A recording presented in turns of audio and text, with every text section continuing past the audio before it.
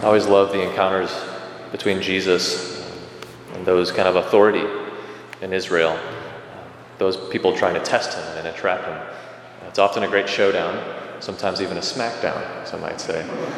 It'd make for a great primetime TV show maybe back then or something. But these poor Pharisees, right, they seemingly never learn, at least most of them. They ask him one question, thinking they'll get a certain answer, they'll entrap him.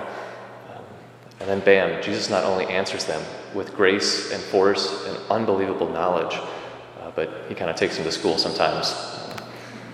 So last week they tried to entrap Jesus, right? What do we pay to Caesar, they asked. He's like, well, pay to Caesar what's Caesar's, but also pay to God what belongs to God. But this week, though, we're told at the beginning that they've sent a very good scholar, like arguably one better than last week. But not necessarily a scholar that's trying to entrap Jesus, right? We don't hear those words. Because questions were important back then. So you asked what law did they put first, you would know what was most important to that particular rabbi.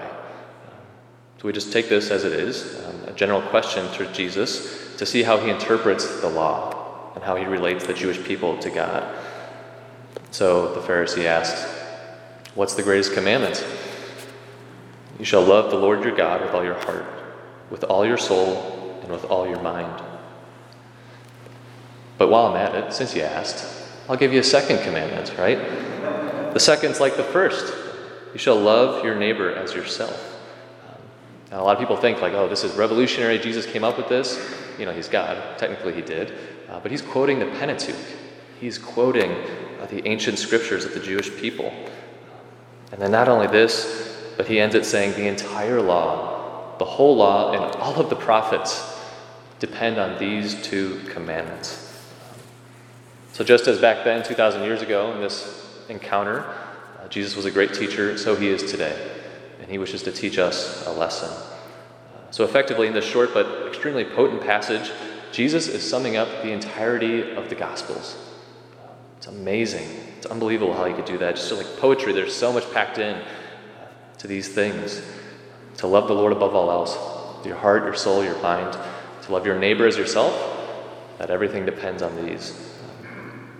I think a danger, though, for us hearing these words of Jesus, these two great commandments, is to separate them in our heads.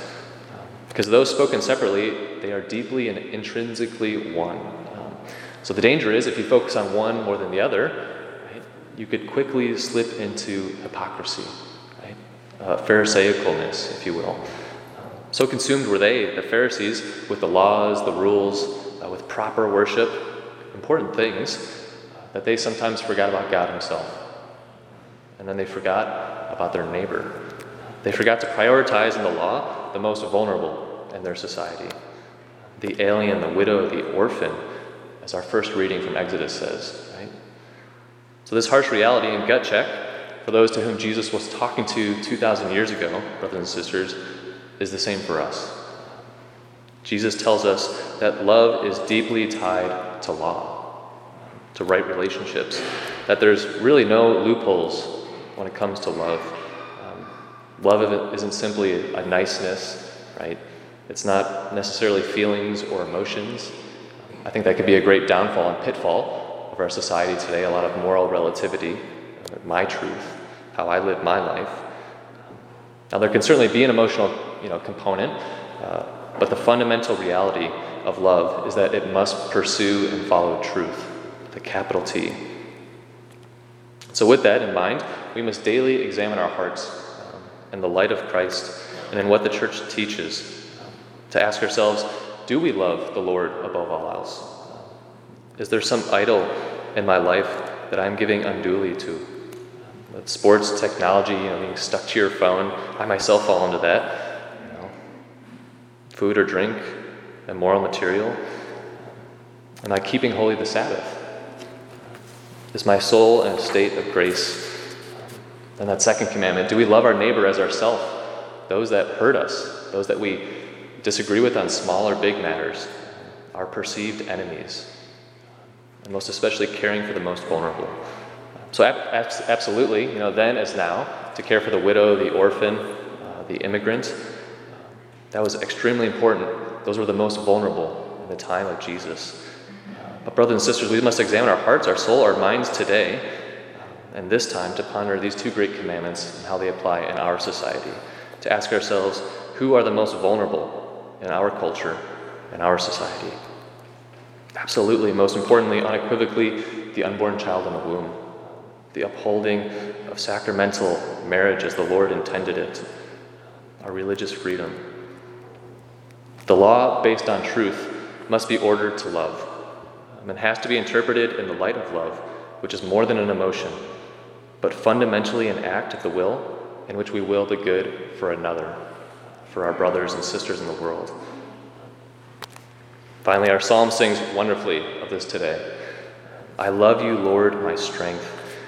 See, it is his love, it is his strength that gives us life and courage to go out into the world to be Christians, faithful to Jesus.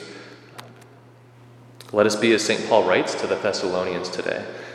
For from you the word of the Lord sounded forth, not only in Macedonia, but in St. Charles and Geneva. In every place your faith in God has gone forth. How you turn to God from idols to serve only the living and the true God.